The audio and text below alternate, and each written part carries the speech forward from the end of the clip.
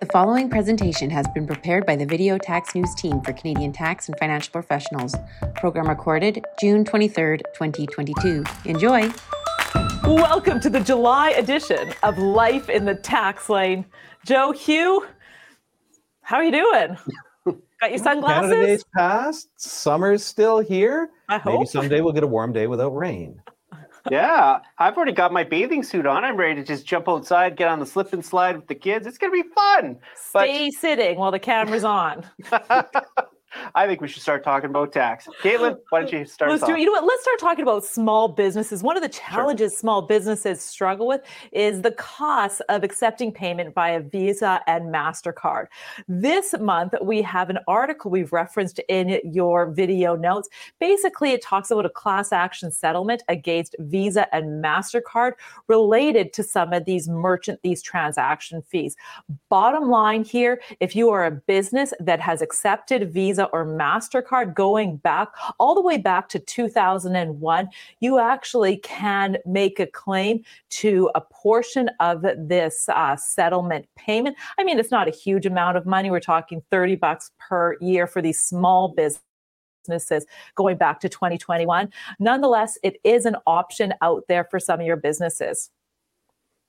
No. Wow. I don't think I'm going to buy the farm on that one. I think I'd rather write off $1.5 million of new asset purchases, which the finance minister told me I was going to be able to do way back in April 2021 in the budget, but then didn't get the legislation out that quick. So CRA said, well, we can't change the rules ourselves. We got to have legislation. So don't make these claims till we have legislation.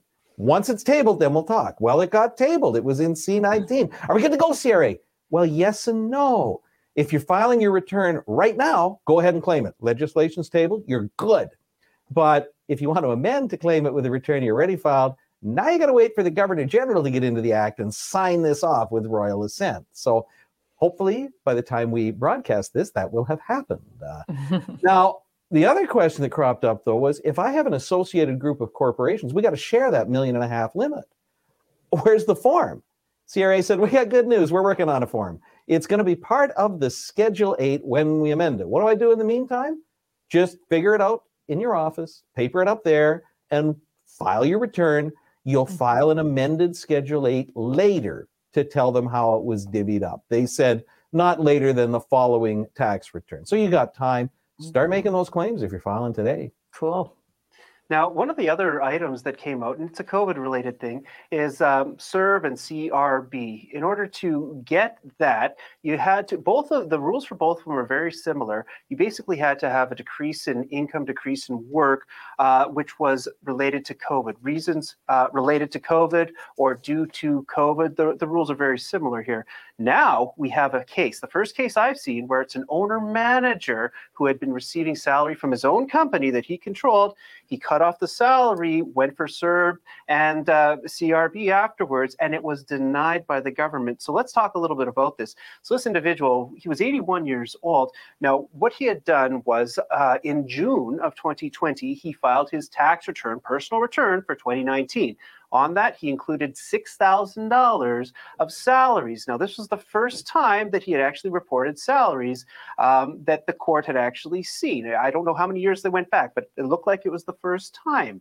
Now, the argument from CRA here, there was a couple arguments, but the main ones were, how do we know that you lost basically income due to the COVID pandemic? You didn't get that $6,000 in 2020, but we're not sure if the cutoff was directly related to COVID because you didn't really have a history of this type of salary. You just started getting it.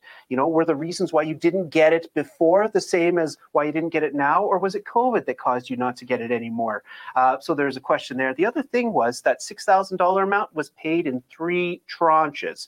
The third payment of $2,000 occurred in August of 2019.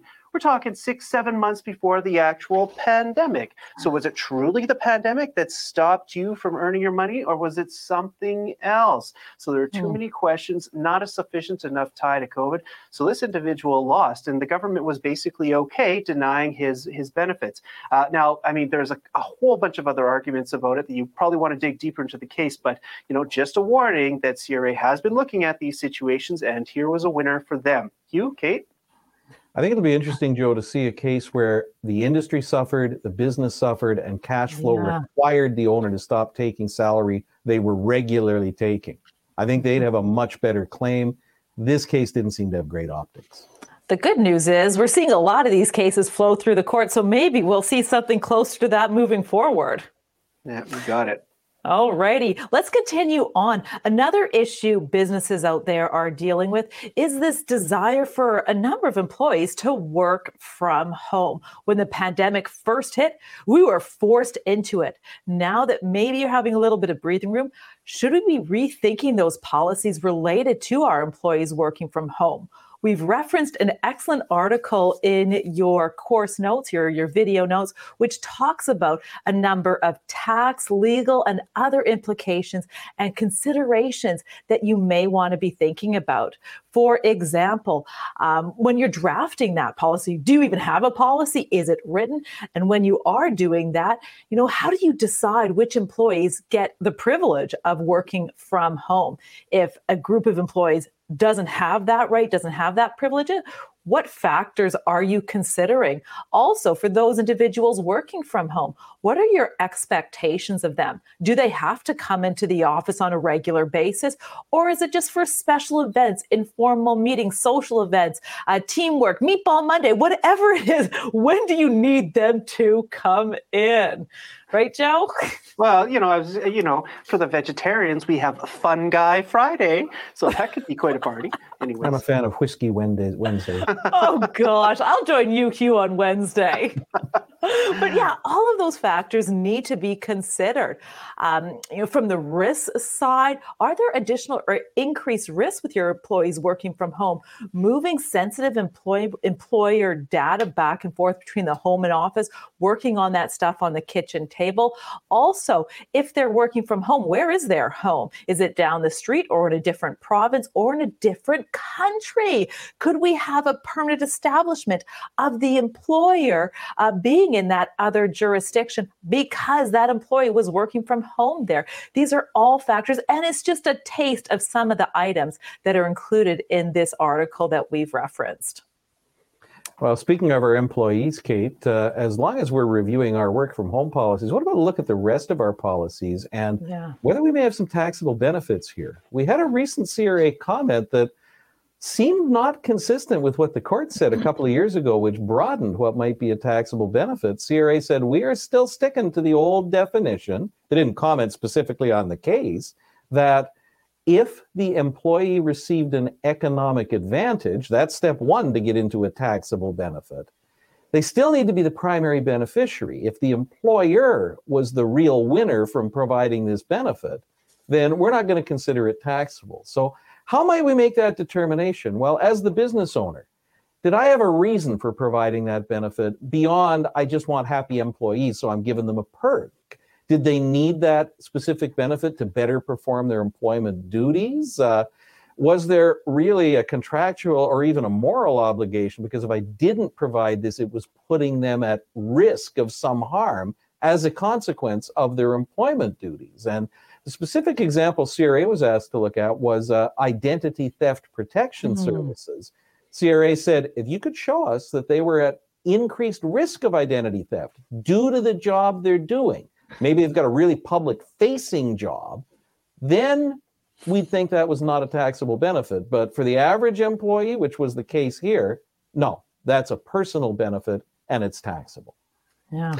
Now, one of the final things we wanted to talk about here was the Paletta case. Now, this had to do with a certain type of straddle transaction, but don't worry about the details. It was basically a more aggressive type of tax plan that involved the purchase and sale of a bunch of forward contracts, option contracts. And key to it was being able to deduct losses incurred on some of these things.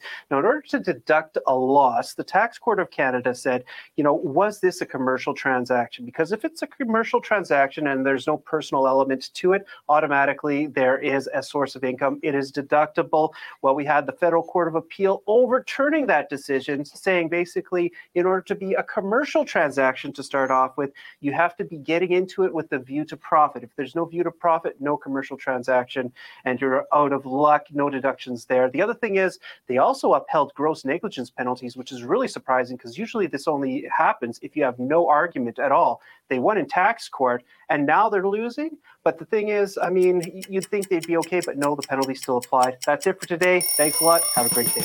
The Video Tax News team has been providing Canadian accounting professionals with practical tax information for over 40 years. Subscribe to one of our tax newsletters or join us as we present live and pre-recorded seminars relating to both personal and corporate tax. For more information, go to videotax.com.